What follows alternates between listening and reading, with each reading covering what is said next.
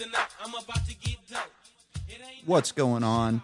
It's time for another episode of Too Hard for the Radio, transmitting from the future free state of Greater Idaho. I am the one-armed madman.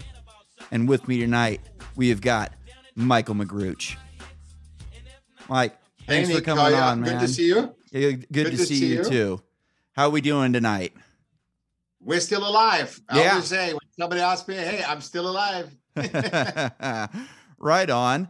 So I wanted to talk with you a little bit about motorcycles, and we'll get into some art here a little bit later. Yeah. But why don't you tell me about how you got started with motorcycles? I looked through your site, and you were on a really cool Bull Taco back in the day. Those, man, Yeah. good luck getting a hold of something like that, right? Yeah, you know, it was so funny. My first, you beat me, but I started with 10 years old. I was a sick child, and I couldn't do anything in school. So I have really no education. I'm all self-taught because I couldn't understand. I'm dyslexic and dysgraphia. Oh, I have dysgraphia, so hand-eye coordination. So when I was 10, so I was always more interested in humans than actually being system relevant. And because I couldn't, even if I wanted to be an accountant, I couldn't. yeah. So I with your buddies, what is the best thing to connect, art or motorcycles? I mean, it's just something creative. And I bought from a postman. That was 40 years ago or something, or over 40 years ago. I bought from a postman a worn out postal moped for $15.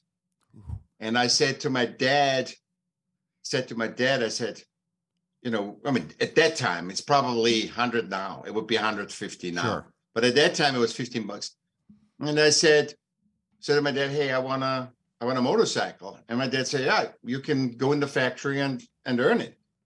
And so I always had to earn my keeps. So I went to the factory and did my work, whatever I could do at that time.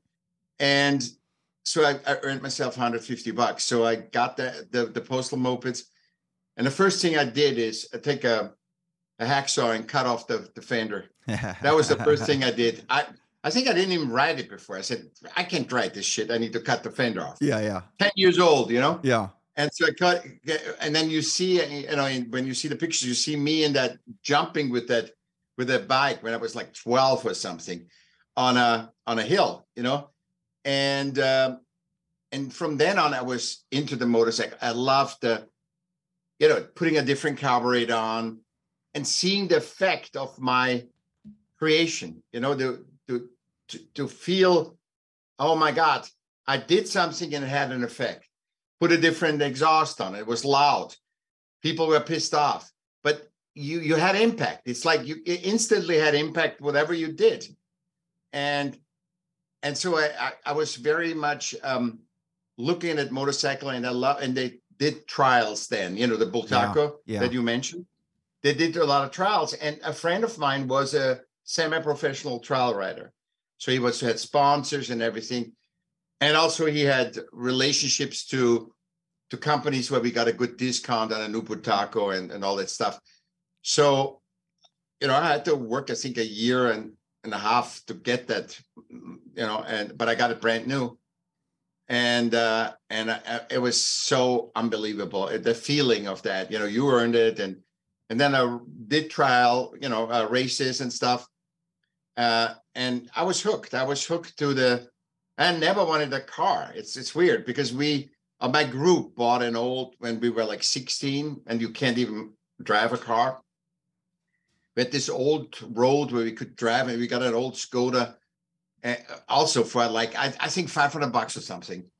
And then we screwed around, and the head gasket was blown, and we just did that dirt road, and we learned how to drift and all that stuff. But it was more broken than it worked. But it was just the camaraderie that you create when you together work on something and you see the effect of what it has. It's the same as art. Yeah, there's something really beautiful about the relationship between man and machine on a motorcycle. Yeah. It's people that have never ridden don't really understand what they're riding. They don't understand how difficult it is. Oh, it's got a motor and stuff like that. But, when you watch like Supercross or outdoor motocross and watch these guys really grease it, these bikes are so good nowadays that they're not even putting their foot out most of the time in the turns. They're able to stay up on the pegs. Yeah. And it's really something else what they're able to do. Yeah. And it's not about the riding, Nick, it's not about the riding. I think what's missing today is you buying like you say, you buy a bike, you don't have to put your foot out. Mm-hmm. So it's more the machine is more doing the job but in our time, I know that that postal moped, when I jumped, the fork, flattened out. I mean, the fender broke, the tires broke. It was so, you had to do a lot of human things to make it work. And I think it's gone. Today you buy a thing, it's perfect. Yeah, literally. Yeah, there's not much you have to do to them. I mean, if you're a top pro, you still got to do a lot of stuff. But for the average person, I mean, they're all electric start now. Fuel injection. So you're doing mapping on a computer instead of having to jerk around with your carburetor. So as an art guy, what do you think of the way bikes are looking these days? They're like cars. They are like a piece of art. I don't think this is what, because I'm always an artist my life. Mm-hmm. So I know, and I love my friends sleep in the car, because they love art so much. They can, and I wrote my last book, Smart of Art, because 97 to 99% of artists are poor in the world, on the poverty line. That they survive it, but not much money. And the greatest thing is what I think is it. I call cars and motorcycles customized. I call them like functional art. Mm-hmm. It just, you can ride it. And sometimes they're so souped up, the Chicano cars and all that stuff. They're so, you can hardly ride them, motorcycles too. I mean, they lower the Harley so low that you can't even go to, you can go in California, but if you go to San Francisco, you can't ride it anymore because the hills, it would scrape them. But I think what it is today, it became, and the whole accessory market, as drag specialties and all these stores, you can really individualize your motorcycle like your essence. You can do it like an artwork. I say like a business or an artwork is an extension of you. Absolutely. And it's your essence, and your essence is reflected in that motorcycle. Otherwise, every motorcycle would look the same. Every Harley would look the same, and it's an expression of you.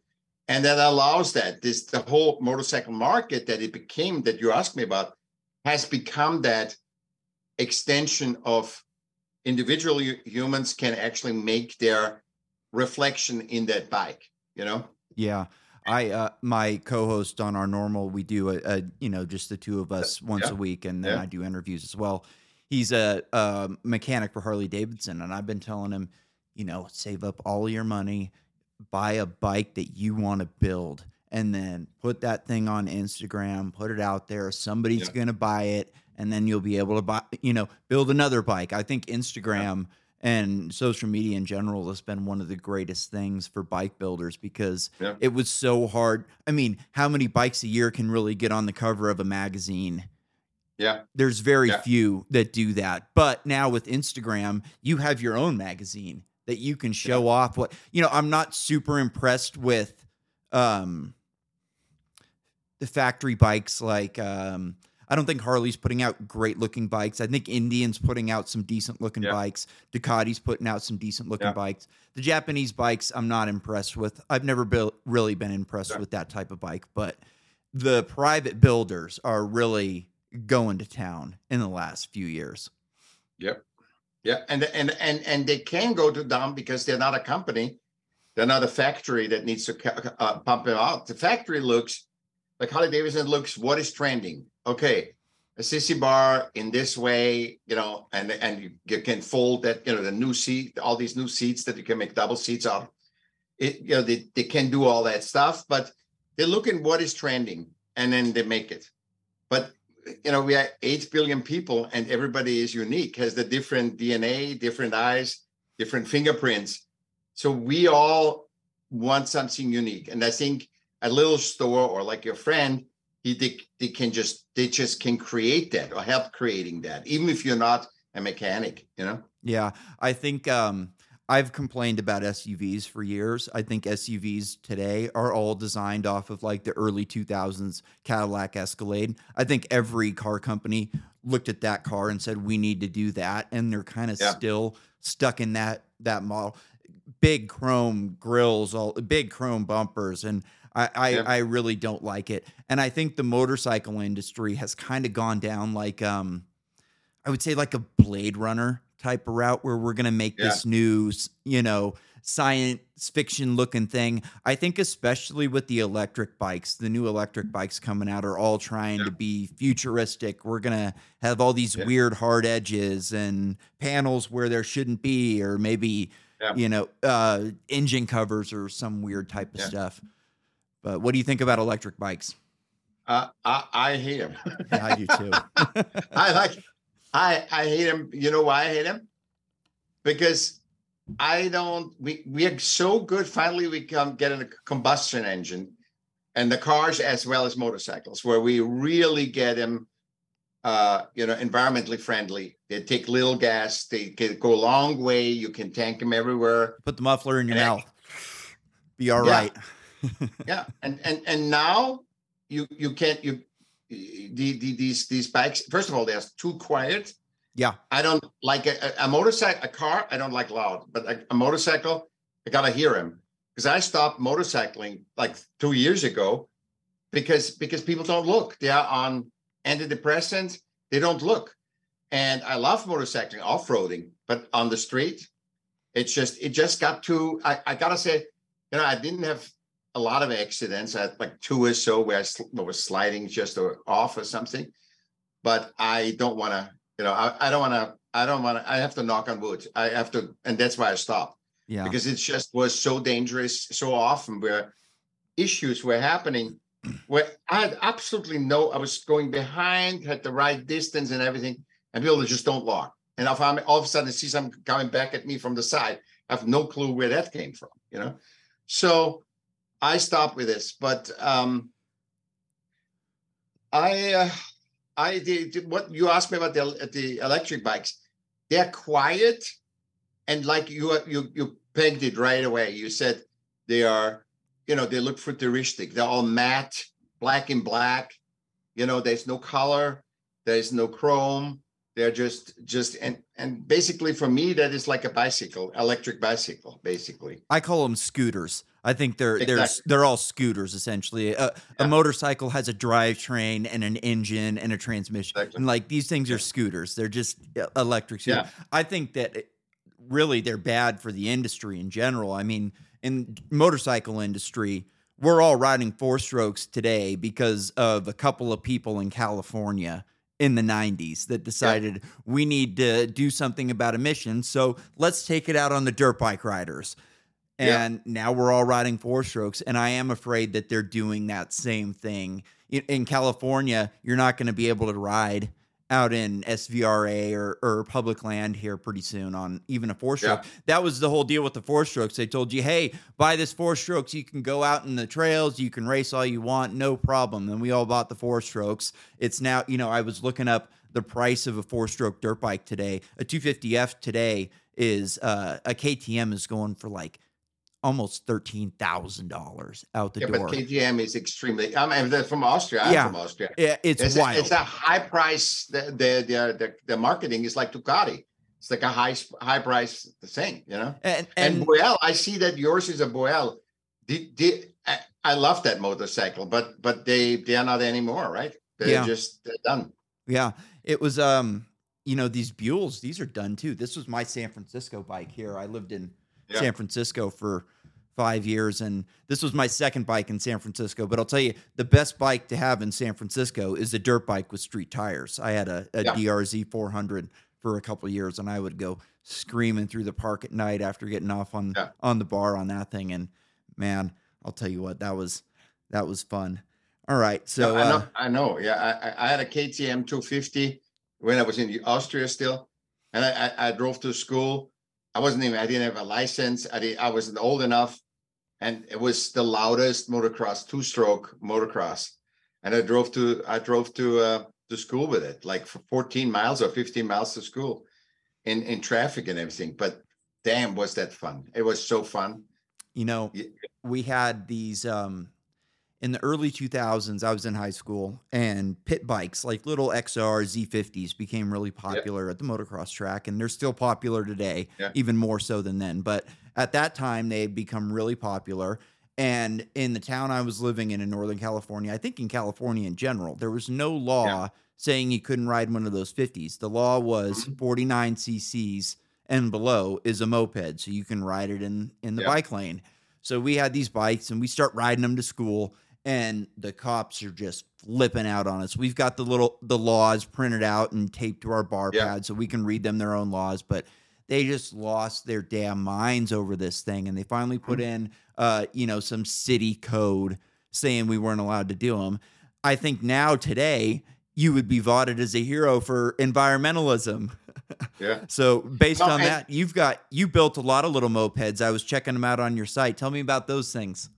Okay, so I had a divorce, lost everything. They stole my car, everything at the same time. So all of a sudden, from living normal, middle class life to zero.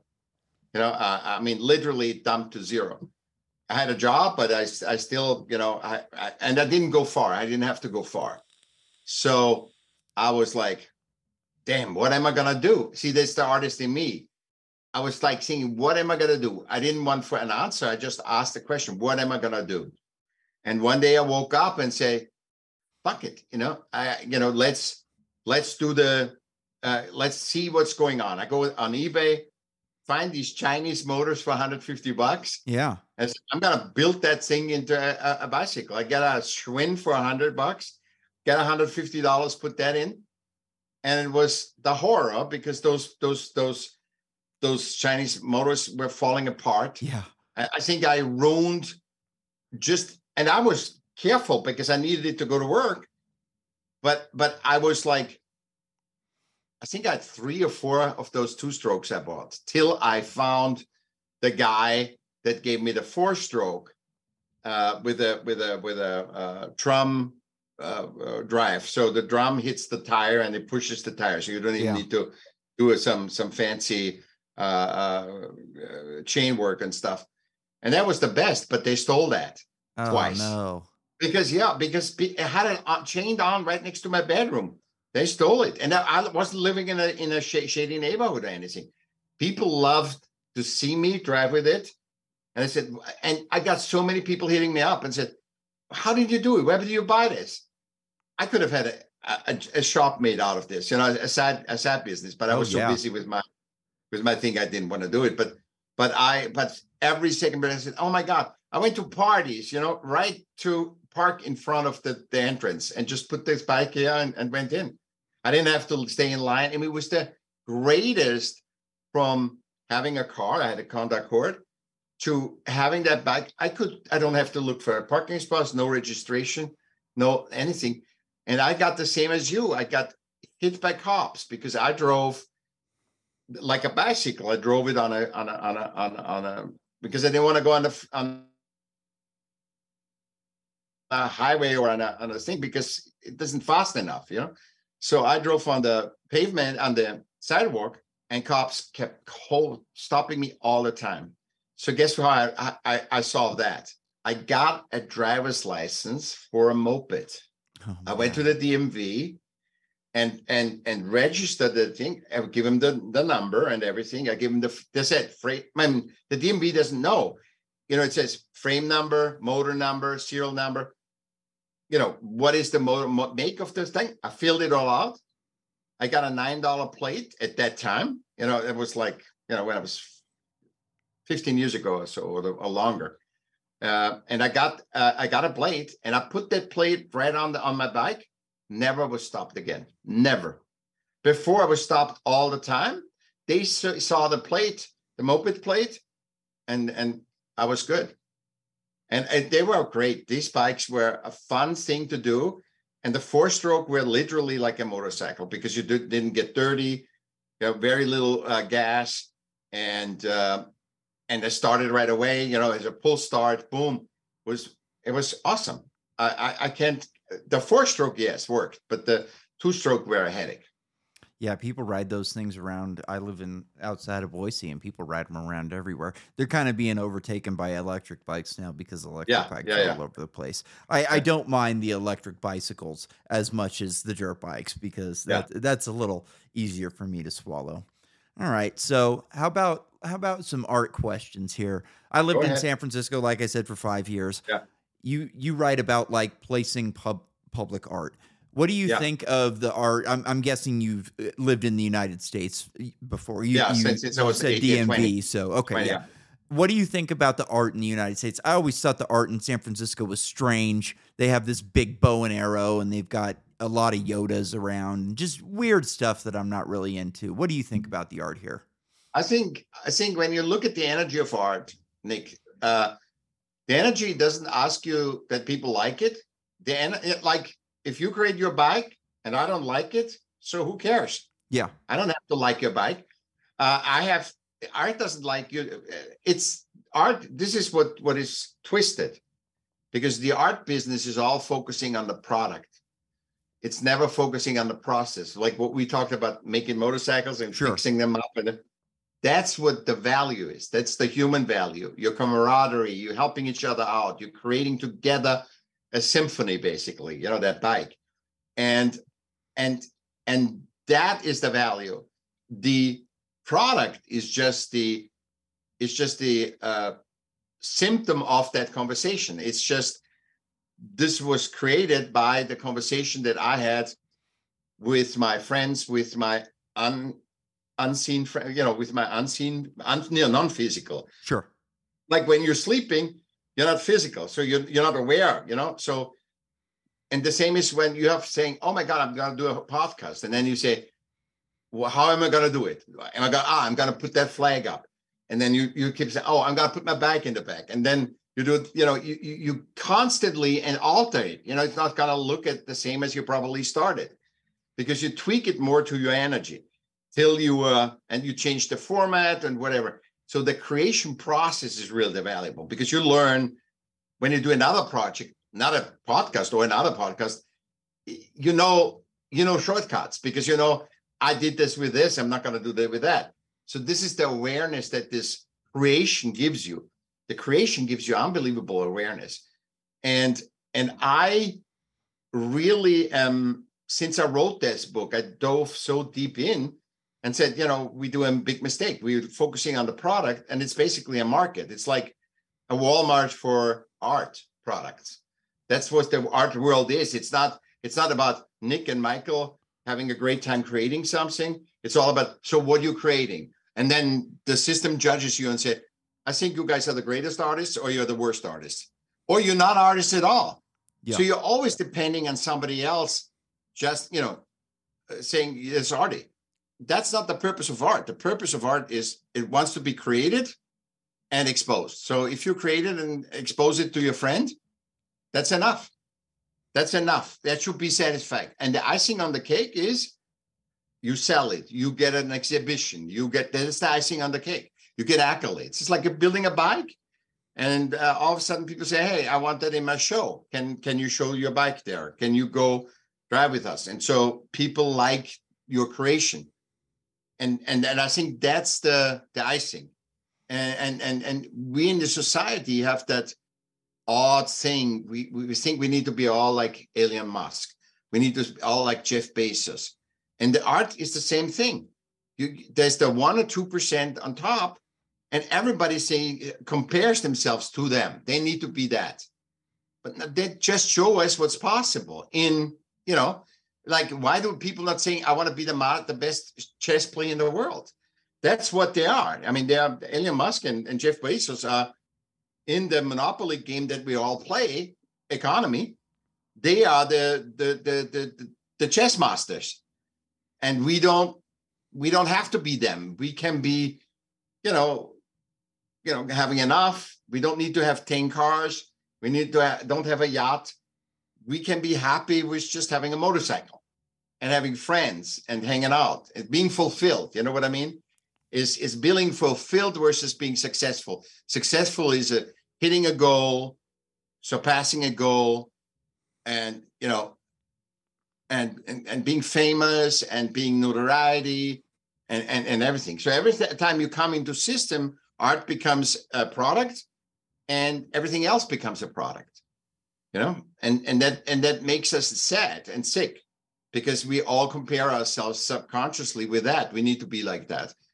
And 99% of people are not like that, but we think that's the standard.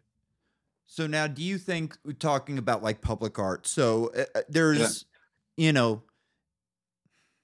obviously successful pieces of public art, like let's say the Eiffel Tower. Do you think these public pieces of art play a role in I would say, the successfulness of a city? Not just economically or monetarily, but do you think that it brings that feeling and actually helps people to be their best? It's what it does. Like Paris is the most photographed image for a city. So the Eiffel Tower that you mentioned was good mentioning, because that is the most photographed image of a city. What it is the art. It's not that Eiffel Tower fits to France. I don't particularly think it has. If you put it in anywhere else up, it's fine. It's in Las Vegas, they have a little version, and it's fine too. Yeah. So, but what it does, I think, it was at that time when they built it, it was monstrous. It was like the first Disneyland. Yeah.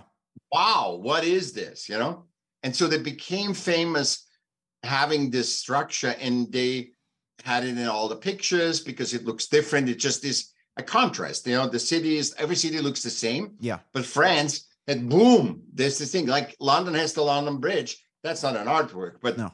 the Eiffel Tower is, and it does a tremendous help. That's the power of art, because it shows you that you can recognize when it becomes an icon.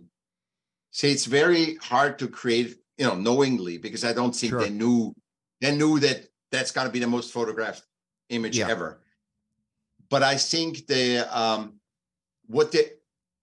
when something becomes an icon, like the Mona Lisa, it's an icon too. It surpasses everything. When an art piece becomes an icon that people instantly recognize, that is very powerful for a system. It doesn't really have any meaning, but for the system of Paris, it's important because everybody recognizes that, not as Spain, not as Italy, but as Paris, as France.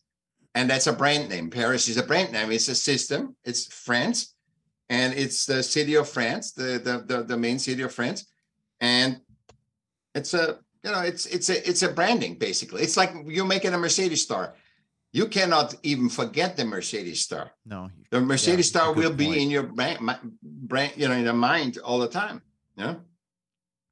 And it does something. Like your Bull Taco. The Bull Taco, I think, was a beautiful. It was design, and all them bikes looked really unique and great. And there was Montesa too. That was the competitive brand to Bull Taco, another Spanish bag. But Bull Taco was the thing. It was just the name, the hand with the number one and with the yellow glove. It was just a beautiful artwork that connected with a bike. Yeah. Yeah. It was craftsmanship. They had beautiful craftsmanship back then. Yeah. Craftsmanship is something that's been lost on our generation. Line work, for instance. Yeah. You have to build stuff the right way. Everybody's looking at your work, and craftsmanship is something that is really, really stressed in line work. We have square washers. If you build a pole and your washer's a diamond, everybody's going to see who built that pole. And, I think that's something that's been lost. You mentioned Da Vinci earlier, a couple years ago. there was a painting. I believe it was a Da Vinci painting that was damaged, and they had a bunch of people go through it and repair it and do all sorts of stuff. What did you think about that painting? Is that still a Da Vinci, or is that something else? You mean that the one that they called, what was it? I don't remember the name of it. I should have looked up the name. All these things that Michelangelo or Da Vinci, or things that they find, the last Raphael. They just found a Raphael, and there was a big article in the Guardian about it, and they were invested. This was interesting because I just read that about this painting. They found a Raphael. A person went to in a thrift shop, found that, and then he got certain people to say this is a Raphael. This looks like totally. And other people say, oh, it was an understudy that fixed it for, it was from the thing. So still a lot of money, but not sure the original. So now that guy had created a fund where you put in money and you literally betting like on a stock that this is going to go up. Yeah. So the people paid money in it. And now it got so, because I think there's $500 million or something already that they found, and it's all in a fund, so it's not going to be touched. But the thing is, now everybody plays a game, and see, this is the system game. Everybody wants to make money.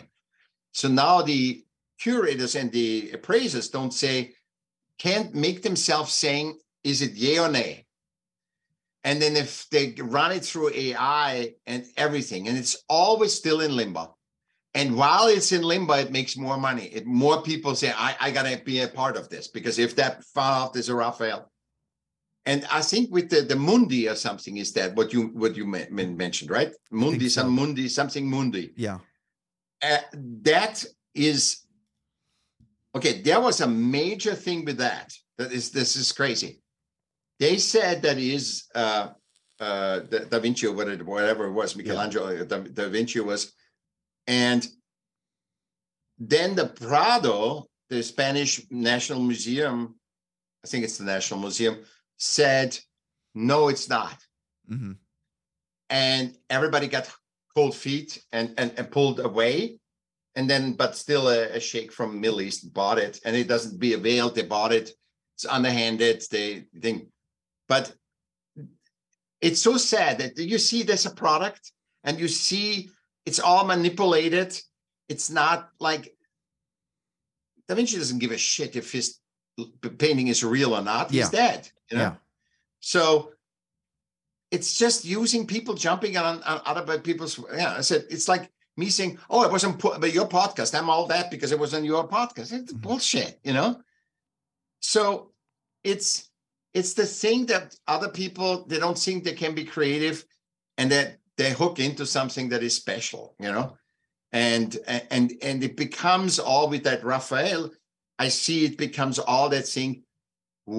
There's no authority basically, because they found on both paintings on the whatever I said, the Da Vinci painting, and on the Raphael, they found the wood was correct, the canvas was correct, the painting was correct, the paint was correct. So where the discrepancy is did he physically do it or not? And they can't, and it's so sad, because who cares if he did it? If you like that painting, buy the painting, pay whatever you want to pay. If he doesn't paint, I mean, are you painting because it was from him, or are you buying the painting because you love it?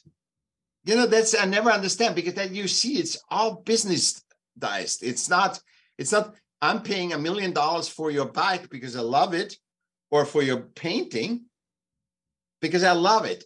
I don't want to live without it. I want to put it in my living room and it fits perfectly. I have the money. Here's $1 million. Now I understand that art lover, but I don't understand. Oh, did he do it? Did he not do it? You know? And it's just attention for what it could be, a potential. Yeah. It's crazy. So there's actually companies now that allow you to buy stock in expensive and famous paintings, which I think is interesting. What do you think about art as a store of value? Is that something people should have? Should they go out and buy a nice piece of art that they know is going to appreciate into the future? Or do you think that's a bad move? I think it's not good or bad. Anything you want to do, if it fulfills you, the human part, like biking fulfills us, right? Talking here that fulfills us, you should do. I think I had the idea a long time ago. Also, it came through me too, that I think because the artists are all poor, that people can invest in an artist by buying shares of a painting. So if it costs me to do $1,000 painting, but it costs me a lot of time, with the canvas and the color and all this, but it cost me, like, let's say, even at $20 an hour, it would cost me a thing. So my to do this painting would be, from my cost, $6,000. Sure. I know I cannot get $6,000 for a painting because if I'm a new artist, I don't know, nobody knows me. And I think the fact that there is a company that actually can separate that and say, you can buy shares. Remember, nobody would take me if they don't think there's something behind it, right? Yeah. So the people have a feeling, they say, this might be a good artist. This guy's fresh. There's something about it that's new. And I think it's a great idea that you put money in that for a fresh artist. What you explained was established artists. So I have a chance to go get a Warhol, to buy a part of Warhol's. There's a Maryland that have just found, or that somebody sells it. The company buys it and makes money by selling shares of that. And I think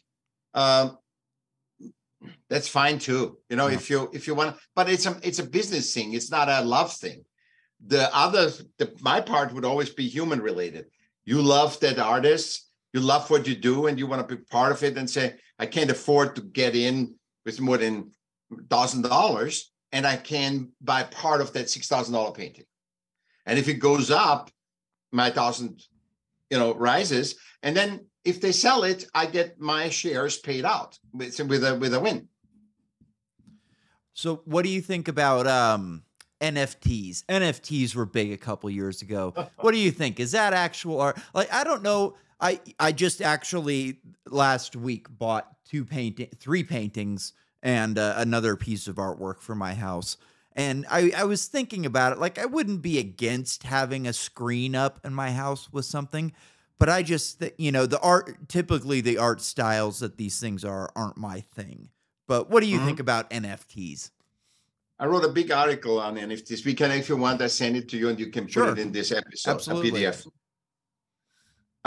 I find NFT is a business. It's a business. It's not, because I say today, if you have $1,000 or $5,000, you can literally, if you go to art fairs, you go to galleries, you go and look at the market, what's out there. You look at Instagram, like you said, Instagram, right? You go at all these artists that are out there, you get your house full of art where you walk into this house and people fall on their ass because they're so impressed by the art. Yeah.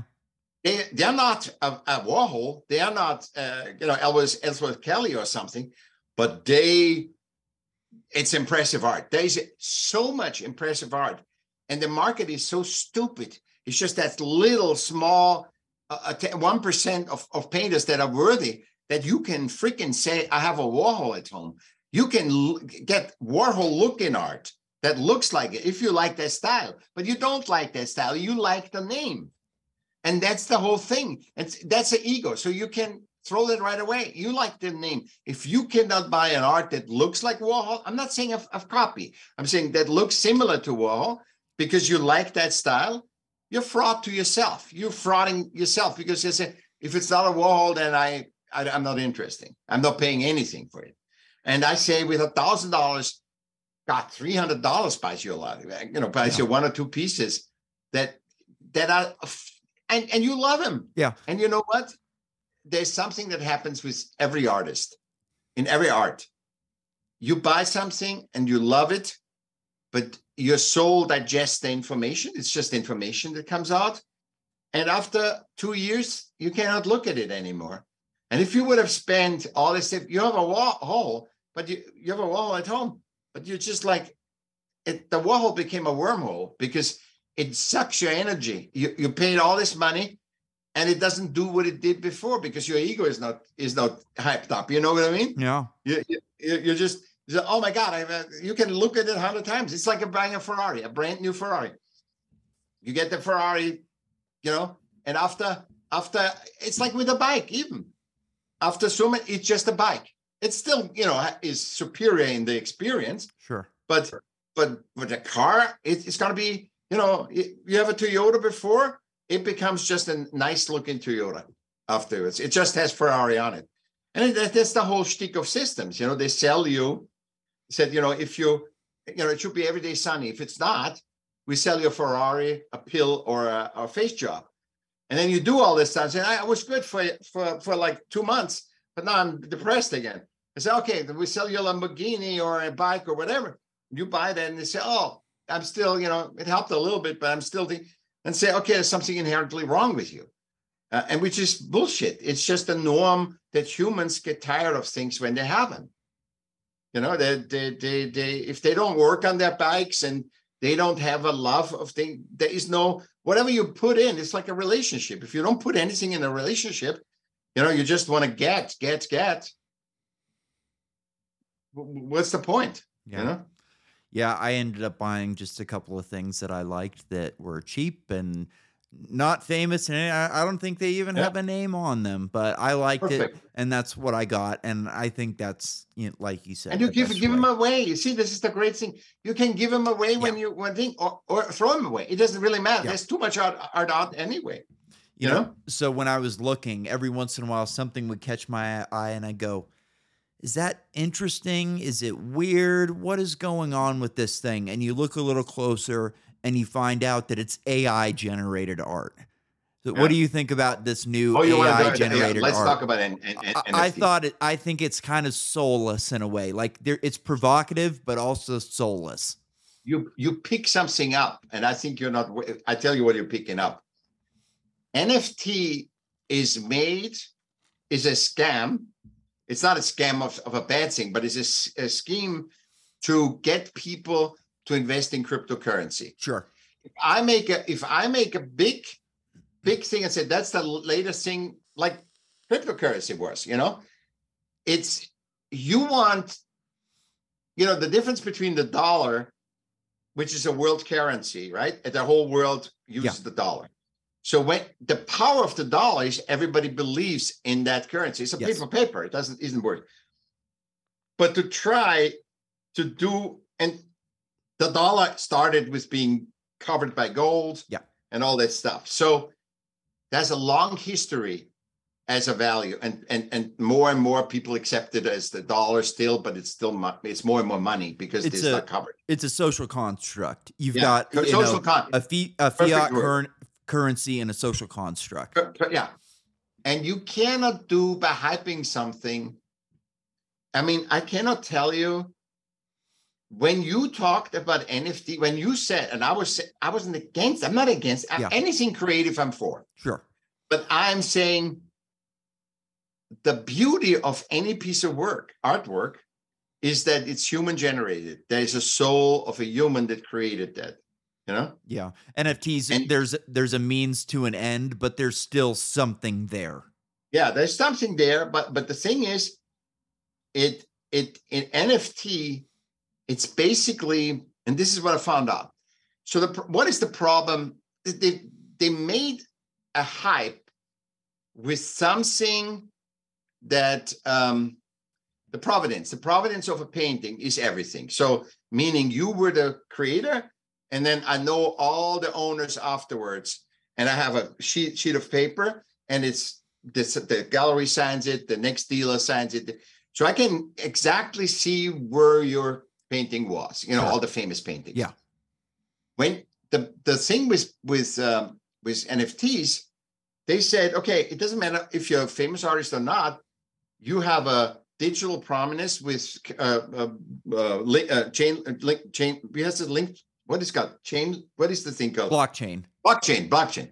You have a blockchain secured provenance that you can alter. Number one, so you can't alter the sale, but you can alter, for example, if there's information about the artist and I want to update the information of the artist, you can do that. So I can put a chip in everything. They have microchips is so small. So you just go over with a scanner and it brings all that stuff up. So it is basically supposed to be a plagiarism, non-failure plagiarism. Yeah. But where is plagiarism only valid? On famous people. So it defeats the purpose, because for me, if somebody buys my art, I give them an authenticity, sign of authenticity, and I sign on the canvas as literally so that people see. And I sign it in front with my name. I'm in the back. I make the whole thing. My whole signature. Sure. And there's no threat that this will be copied or anything. So it's kind of selling you a lie. It's selling you, okay, you have all the provenance. So if the provenance of something that isn't worth anything, in the marketplace, that doesn't help me. If something is really valuable, so that's why some people like Damien Hirst and others did some NFT stuff, because and they were probably very much encouraged by the crypto money to do that, because when the big, and then I don't know if you know what Damien Hirst did. He said, so he did these huge original paintings.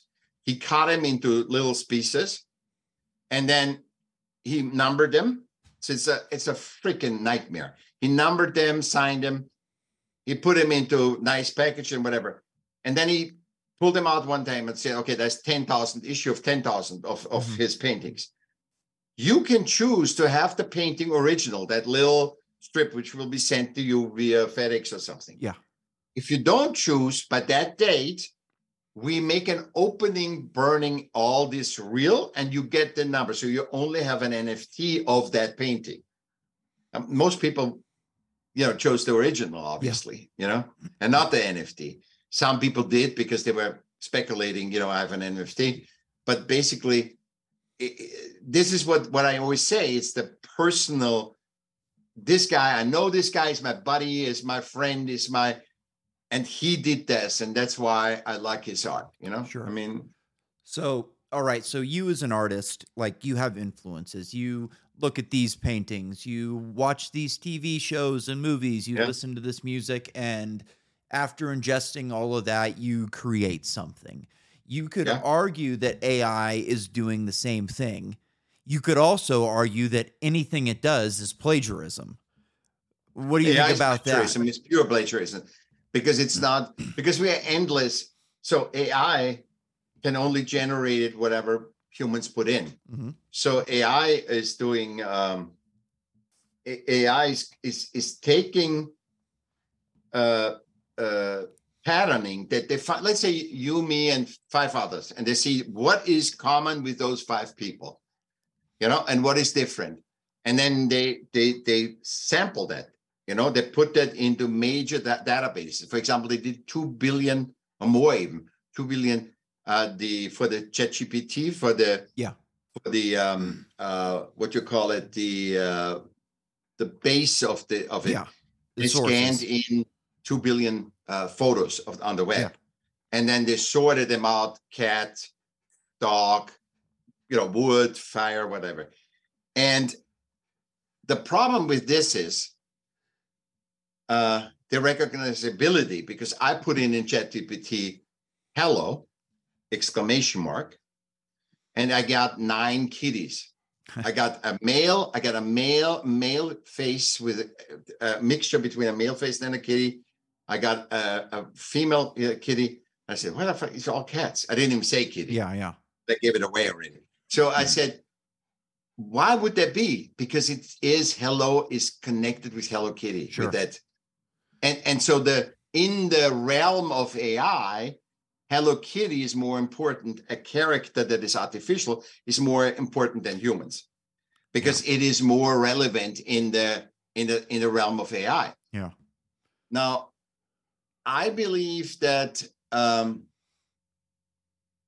it takes all this stuff. The problem with AI, I think, with the plagiarism is, if AI was probably did it already, scanning all my paintings that are online, they cannot uninstall it. So if you win against an AI company, and you say, hey, you stole it, and now I see my hands, for example, or whatever, that are very typical to me. Yeah.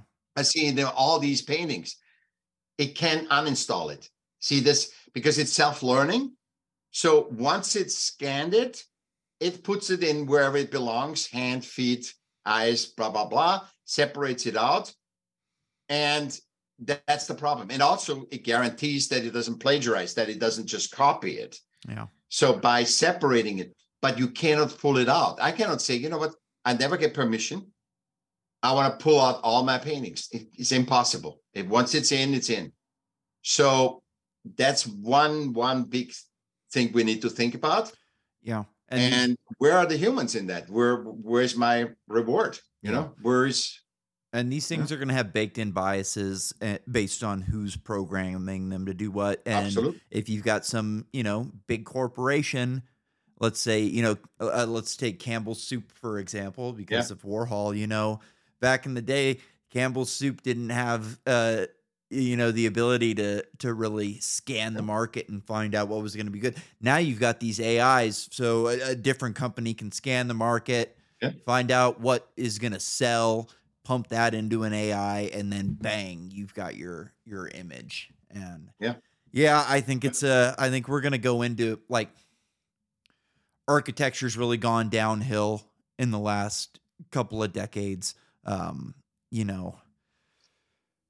Some of these cities just look like crap now. You go to some of these cities and it's just nothing but windows and hard edges and absolutely no thought or no soul, whatever. Whoever designed this designed it for functionality only. Yep. There's absolutely no, beauty into it at all.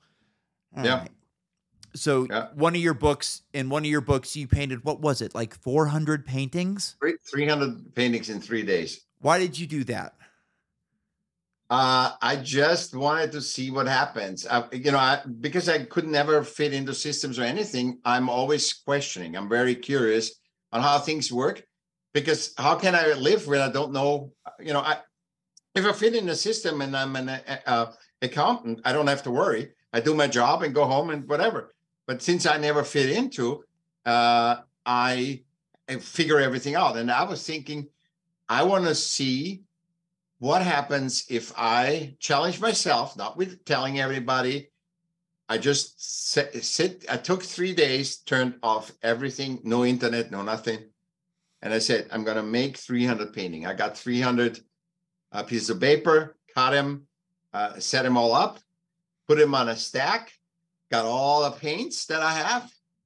And I should have made photos of that because it was crazy. I had all these paints and mixed everything.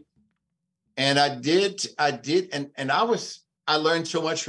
I can't tell you what I learned from it. It's just, I thought I know perhaps, I'm an abstract painter. I can't do representation because of my, but even with the abstract, you know what you paint. You say it's yellow, it's going to be yellow, and there's going to be a red thing and a green thing. I thought I'm going to be 50 paintings that going to be where I know what to do. Yeah. And I say after the 50, it's going to be really hard. Yeah. And the first day, after I had about 100, I didn't even have 100. The first day was actually really slow. I had to get going. And then I thought, we'll see. And it's good that I didn't tell anybody because perhaps it didn't work out.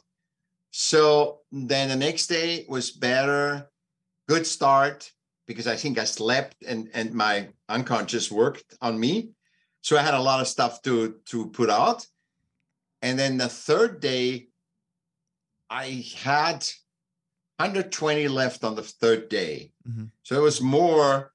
And I thought, my logic told me, I will run out. I will not know what to paint. And I don't want to paint something I painted previously. Sure. I wanted to do it differently.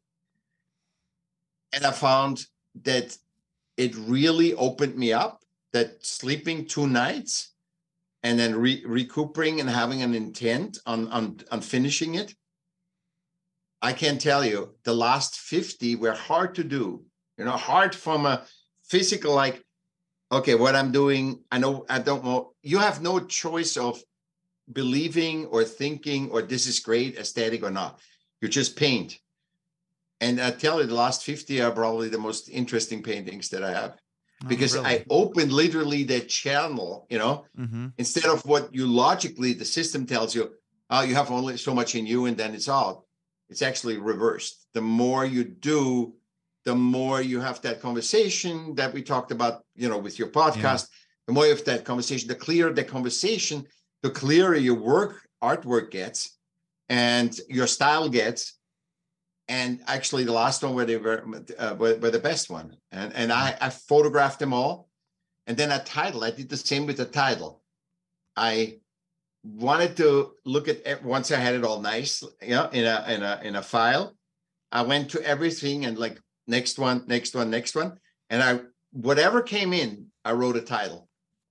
And I literally had 1 or 2 hiccups where I said, what could that be? Nothing comes, but it was so smooth. I can't even tell you. They just named them. Sometimes on the motorcycle, you just get into a zone and everything starts falling into place. You kind of get tunnel vision and everything out to the sides kind of disappears and you lose track of time and you don't realize how tired you are, how far you've gone or anything like that.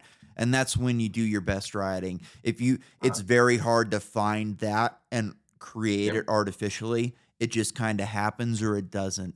And some racers try for years to just get into that spot for a couple of laps in the main event or in the moto, and they can't find it. Sometimes on the practice track, they're going to be just as fast or faster than the guys that they're riding with. They have the same trainers, they ride in the same places, and some days these guys will just go out and smoke everybody on practice and then show up to the main event on Sunday and get 10th place.